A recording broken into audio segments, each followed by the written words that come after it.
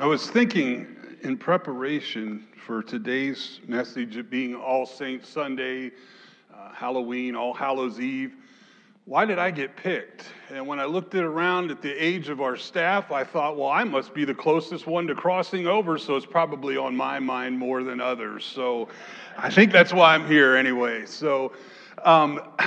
So today is, I know we call it Halloween. The traditional way of saying it is All Hallows Eve, referring to the evening before All Saints Day. In the Protestant tradition, we don't typically have an All Saints service on All Saints Day, November 1st. But what we do recognize is we call this on the Protestant calendar All Saints Sunday. Tomorrow is All Saints Day. It's a day that not just all the famous saints that are remembered, but it really is a time when the church recognizes a connection that exists between those who are living currently in the faith and those who have joined that great cloud of witnesses. It's a day that we remember that through Christ there is a connection that exists that even death can't separate, and that we are still connected with them. And yet, when we think of those who are no longer with us, it's hard for us to not think about the pain we feel because of their absence. For me, the truth of the matter is that no matter how many wonderful memories I remember of my times with my father, with each one of those memories comes a pain that he's not with me anymore. A couple weeks ago, I had the opportunity to visit my aunt and uncle, and about 1.5 miles from their home is where we laid my father to rest. And I took time in the afternoon while I was there, and I went and spent time with Dad. And I will tell you that while I stood there at his graveside, there was a part of me that hurt and pain, and I cried. But before I left that cemetery, I said, Dad, I can't wait to see you again. You see, grief is a painful thing. And despite the desire to no longer grieve, it just doesn't go away. Some will say that maybe we just need to learn to move on in life, and eventually we learn to cope with the other person not being there. But I want to tell you, as was already mentioned, licensed professional counselor, that grief is something that we will struggle with when we lose all of our lives. It's a real pain. And yes, we may learn to go on physically when the other person is physically not there, but there is a real empty hole that is left that we know never quite gets filled.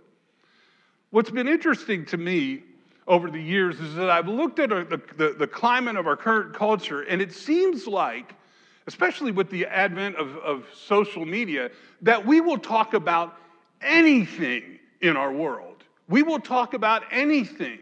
Stuff that I remember growing up as a good Nazarene boy, you didn't even think about, let alone talk about, is plastered all over Facebook anymore. But what I find really interesting is that there's one subject that really doesn't get much airtime, and that's the subject of death. It's interesting to me how people will go into lengthy Facebook conversations about all kinds of things, but when we mention that someone has died, pretty much the conversation is, sorry for your loss, we're praying for you. But yet what really astonishes me about this is that of all the subjects that we talk about, the one that every single person sitting in this room, every single person viewing online is that death will happen to you. All of those other subjects may or may not, but death will happen to you. This Wednesday, I was asked to write for the Table Life Weekly News, the email that goes out, and I quoted in there theologian Paul Tillich, and he made a very interesting statement. He said many years ago that anxiety, and the anxiety that we feel, is actually rooted in the fear of death. Now, what he was referring to, as you read further in that statement, was that there is this reality. The reality is that from the moment that we are born and take our first breath, the countdown towards our death begins. But what is death? Is it just that the body stops and there's no more breathing, no more heart beating?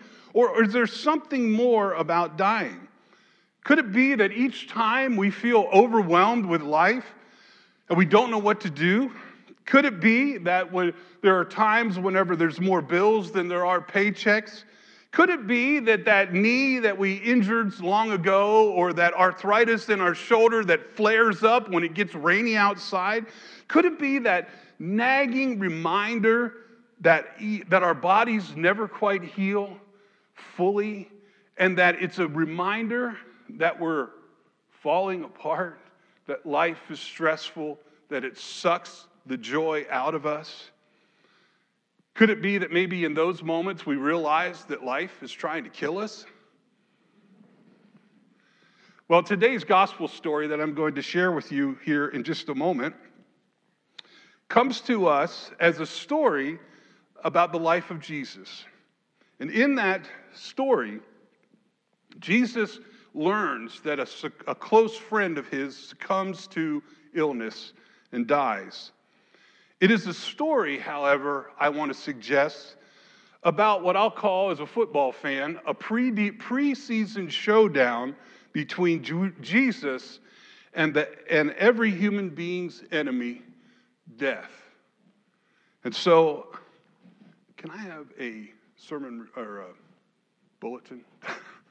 I just realized that in my haste going from discipleship class, I forgot to grab the most important thing. So I invite you to, if you would, stand with me for the reading of our gospel text found in John chapter 11, beginning at verse 22. She said to him, "Yes, Lord, I believe that you are the Messiah, the Son of God, the one coming into the world." When she had said this, she went back and called her sister Mary and told her privately, "The teacher is here and is calling for you." And when she heard it, she got up quickly and went to him. Now, Jesus had not yet come to the village, but was still at the place where Martha had met him. The Jews who were with her in the house, consoling her, saw Mary get up quickly and go out. They followed her because they thought that she was going to the tomb to weep there. When Mary came where Jesus was and saw him, she knelt at his feet and said to him, "Lord, if you had been here, my brother would not have died." When Jesus saw her weeping, and the Jews who came with her also weeping, he was greatly disturbed in spirit and deeply moved. He said, "Where have you laid him?" They said to him, "Lord, come and see." Jesus began to weep. So the Jews said, "See how he loved him?" But some of them said, "Could not he who opened the eyes of the blind man have kept this man from dying?" Then Jesus, again greatly disturbed, came to the tomb. It was a cave, and a stone was laying against it. Jesus said, "Take away the stone." Martha, the sister of the dead man, said to him, "Lord, already there is a stench, because he's been dead for 4 days." I love the King James Version here. "Behold, he stinketh." Jesus said to her, "Did I not tell you that if you believed, you would see the glory of God?" So they took away the stone. And Jesus looked upward and said, "Father, I thank you for having heard me. I knew that you always hear me, but I have said this for the sake of the crowd standing here, so that they may believe that you sent me." When he had said this, he cried in a loud voice, "Lazarus, come out!" The dead man came out, his hands and feet bound with strips of cloth, and his face wrapped in a cloth. Jesus said to them, "Unbind him and let him go." The word of the Lord. Thanks be to God. Here, I'll give you this back, Jen. Thanks. So, what an interesting story. Now, we didn't read the whole story because that would have taken a lot of time. But the story starts with Jesus getting the news that Lazarus is sick. Verse 4 of this chapter, if you have your Bible, you go all the way back. Jesus actually tells the disciples, Lazarus isn't going to die. It's very interesting because we just read Lazarus died. But Jesus says to his disciples, Lazarus isn't going to die. Now, what you don't necessarily know, but you read in the conversation is there have been some Jews out trying to get Jesus. There's been threats of capturing Jesus and stoning him. And so they've been kind of laying low for a little while. And so when they gets this news, of course, the tension rises up. Does Jesus put himself at risk and publicly expose himself to go to Lazarus? Or does he stay hidden and send them a Facebook message that says, hope he gets better? Well, the reality is that he delays 4 days, and John says he did it on purpose. He purposely waits. Then he tells them, it's time to get up, guys, we need to go. Lazarus is sleeping. And it's really funny, if you think about it in a humorous way, use your imagination. The disciples are like, well, if he's sleeping, then let him sleep. He's fine. Let's just stay here and stay safe. And Jesus has to speak plainly, and he says to them, Lazarus is dead. And Thomas says one of the most comical things in this whole story. Now, in the Bible, it sounds real nice and soft, but this is how I kind of see it. This is my imaginative embellishment, is that Jesus tells them, okay, he's dead, let's go to the family. They're all thinking we're at risk. And so Thomas speaks up and says, sure, why not? Let's just get killed too. Then we'll all be dead together. Let's just go expose ourselves and get caught. But they go. And it says, John tells us that as they travel along, the first person they encounter is Martha on the road. She runs out, she meets them, hears that he's coming, and she runs out and meets him. And it's interesting, in the exchange that takes place between them, Martha makes this statement. She says, Lord, if you would have been here, my brother wouldn't have died. Lord, if you wouldn't have delayed 4 days, if you would have gotten here before he died, it wouldn't have happened, because we know you could have healed him. It says that moments later, after this conversation between Martha and Jesus, Martha gets up, runs back to the house, tells Mary, Jesus is here. And that's where we picked up in our passage. Mary comes out of the house, and she goes out to where Jesus is, and the first thing that you hear out of Mary's voice is, Lord, if you would have been here, my brother wouldn't have died. The story goes on even further, is that when Jesus approaches the tomb and there's these crowd of mourners standing there all around, some of them were like, oh, look how moved he is. He's so sorrowful. He's sad that his buddy Lazarus died. But some of them were like, look, this guy could open blind eyes. He could have kept this man from dying. Almost saying the same thing. Lord, if you would have been here, Lazarus wouldn't be dead. Now, what's interesting is the response that Jesus has to all of these criticisms about him not being there. He could have easily said, well, guys, the Jews were coming to get me. They were going to stone me. We kind of had to lay low, and we got delayed, and I'm really sorry about this. But what I find interesting is that we read in the passage that he was greatly disturbed and deeply moved. Well, if you read Eugene Peterson's version of the Bible, The Message, he goes a little bit further. He says, Jesus was angry. Angry.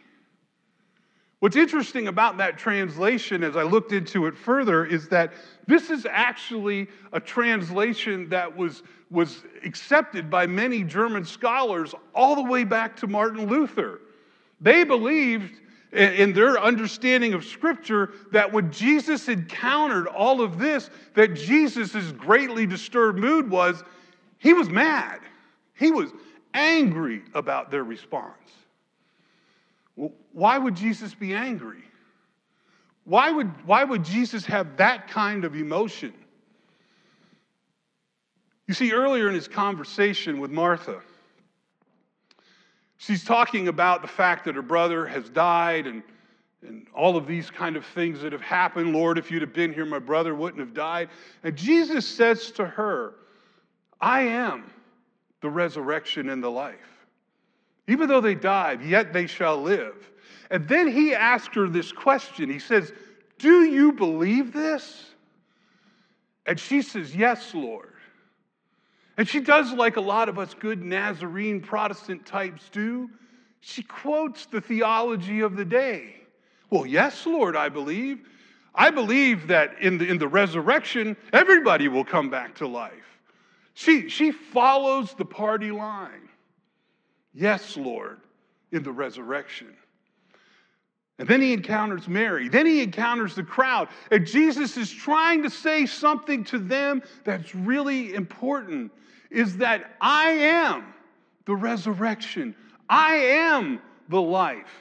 You're looking death in the face, thinking it's the final word, and life is standing right in front of you. You have seen me heal blinded eyes. You've seen me raise people from the dead. You've seen me turn water into wine. And I'm standing right in front of you, and you give me the party line and say, well, yes, Lord, in the resurrection, I believe he'll be alive. The whole crowd has bought into something that many of us have bought into. Death is the most powerful thing in the world. We do everything we can to avoid death. Now, before I say this, I don't want to be misunderstood. I am not about to suggest that we can eat McDonald's 3 times a day. I am not about to suggest that we could ignore exercise. I'm not about to suggest that you could go live wild and crazy and everything's going to be okay. But what I am saying, eat as healthy as you want, exercise as much as you want, do as much self-care as you want. The one reality in our life is we are all going to die. And they all stood around this tomb, and they knew that Lazarus had succumbed to the enemy, that powerful enemy of death. And they didn't understand why Jesus didn't come. Why didn't Jesus come and heal him before it was too late? But now, there's no chance. Well, Jesus, I don't know, and I had a hard time figuring this one out. If Jesus was really angry, did he raise Lazarus from the dead because he was like, I'll show you? Or was there something that in Jesus' anger, his compassion overcame him and he acted on their behalf anyway? I often think of the Apostle Paul's statement, tell my clients this a lot. It's not that you can't get angry, it's be angry and do not sin. Act right. And Jesus was there on the scene, maybe very angry with the fact that nobody was getting it. And he walks up and he says, roll the stone away. Boy, that sounds familiar. Roll the stone away. He rolls the stone away and he shouts in a loud voice, Lazarus, come forth. Now, what's really interesting, and use your imagination here, because this is a great Halloween picture. Okay? Mummy shuffling out of the tomb. I'm thinking all these mourners, they're there crying, right? They're like, ah, whenever the mummy comes walking out of the tomb. It's really, really kind of a crazy thought, isn't it? But and I've often thought, how did he get out of the tomb? Like, did he just stand up and walk out? But he was wrapped in burial clothes. So I looked into this a little bit. It's rather interesting, is that John even goes so far as to give us the details of his burial clothes. And the way they would bury people who passed away in first century Judaism is they would take a cloth and they would lay it out on the table, and it would be at least twice as long as the body. And they would take the cloth and they would lay the person out and they would grab the other end of the cloth and they would fold it back over the head, back to the feet. Then they would take rope and bind it around the ankles, and then they would take another band of cloth and bind the arms together. So Lazarus could have shuffled like this coming out. Like, could you imagine standing there, hearing these feet going on the stone, and here comes this mummy out? But he also, and John takes note of this, he also had a facial cloth still on his face. The importance of that burial cloth was in the Jewish time, unlike other pagan customs that existed, not only did they tie the dead's ankles to hold the burial shroud on, but also they would take and place this cloth over their face in order to hide the reality, take the shame of death away from the dead body. It was there to cover it, to keep death at bay. But it was also a reminder that death is real, it is powerful, and it takes us. What's another very interesting thing that's kind of like an aside is that if you were wealthy, they didn't use the burial cloth. They would take jewels and other things and cover the face with jewelry and adorn the face so that if you saw them in the crypt, that you would see nothing but this beautiful jewelry kind of image. But for the poor, they put an extra face cloth on to hide the blackness of death that had overtaken that body. The truth of the matter is that when Lazarus comes out, that face cloth is still on him. John suggests, and many scholars who follow, that it's John's way of saying that Lazarus will die again, that the death cloth is still on him, that the shroud, the power of death to take his life is still there. This is not a resurrection story, by the way. This is a resuscitation story. There wasn't an eternal resurrection that took place here. Jesus brought him back to life. Lazarus will die again someday. Lazarus is alive for now. In fact, another chapter over, we're going to see that there was a big party that was going on with Lazarus and his family and Jesus. Part of it was probably celebrating the fact that Lazarus was back from the dead. Interestingly, the Bible does not tell us, nor does history tell us much about Lazarus' next death. I imagine he was changed, though, because he saw something that nobody else saw. He had been through death, and he was able to realize the reality of what Mary and Martha and the crowd couldn't get, that Jesus is life, and he brought life back. I guess maybe I was wrong. This isn't really a story about death. It's a story about life. It's actually a story about the life, Jesus. In Christ, death loses. Death is not the final word. Death is not the end of it all. In John's gospel, there's one more death. One more death that we're going to read about. The death we sang about this morning. It's Jesus' death. It's him being taken and tried and accused and then brought before various government officials only to be sentenced to crucifixion. And we, during Holy Week, we talk all about the agony of Jesus' death and the torture of Jesus' death. But in John's gospel, he takes us through all of that, and then he takes us to that first Easter Sunday morning. And he gives us an account of what both he and Peter saw when they arrived at the tomb. And it goes like this. Simon Peter arrived after him, meaning John, entered the tomb, observed the linen cloths lying there, and the kerchief used to cover his head, not lying with the linen clothes, but separate, neatly folded by itself.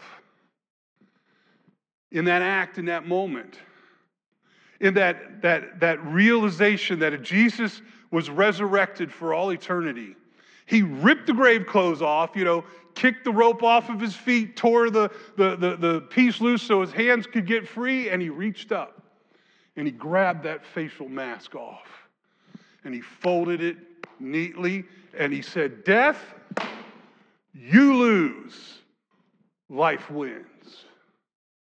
And from that moment on, every believer who's a follower of Christ, we can look death in the face and say, this is not the end. There is more life coming. Death is not the final word. Jesus says, I win, and death you lose. And on All Saints' Day, The church has for centuries now celebrated the fact that there is an eternal connection that sticks between us and those who have left, those who are gone but still alive in Christ Jesus. Now, I don't want this to sound like pie in the sky, sweet by and by escapism here, that somehow we could just get past the harsh realities of life and death because Jesus is the resurrection. I want you to pay close attention that in his conversation with Martha, he even makes the statement, even though they die. He does not deny the human reality of death, but he goes on and talks about something that is bigger than life and death. And that is for every believer to know that beyond the confines of this existence, that there is life waiting for us through Jesus Christ our Lord. Apostle Paul even suggests that as a Christian, in some ways, we die daily because of the pressures of this world. We do a lot of things to stay off death. As I mentioned, we try to eat healthier and we do self-care and we do all of those exercise and things. But the reality is that we will never escape death. Death is unavoidable. But that is not actually the question for us this morning. The question is, right here, right now, how are you living the life that you have been given? Are you living it believing that death no longer has power over you as a follower of Christ? Are you living in a way that says that death is not the final word? We all face the same question that Martha faced when she met Jesus on the road. She looked through tear-filled eyes, grieving the loss of her brother, and through those tears, she looked into the eyes of the resurrection and the life. And they looked back at her and asked her this question: do you believe this? Do you believe that death has no power over you?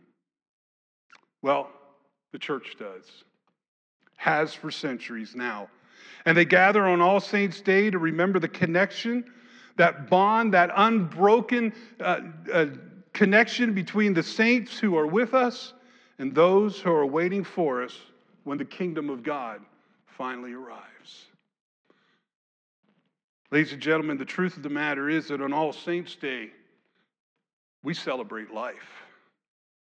We celebrate the fact that while others who refuse to follow in the way of Christ may mourn and grieve for a loss, as people who live in faith, we know that those who have departed, we will see again because they have placed their faith in life, in the one who folded the napkin and said, "Death, you lose." In the name of the Father, and the Son, the Holy Spirit. Amen.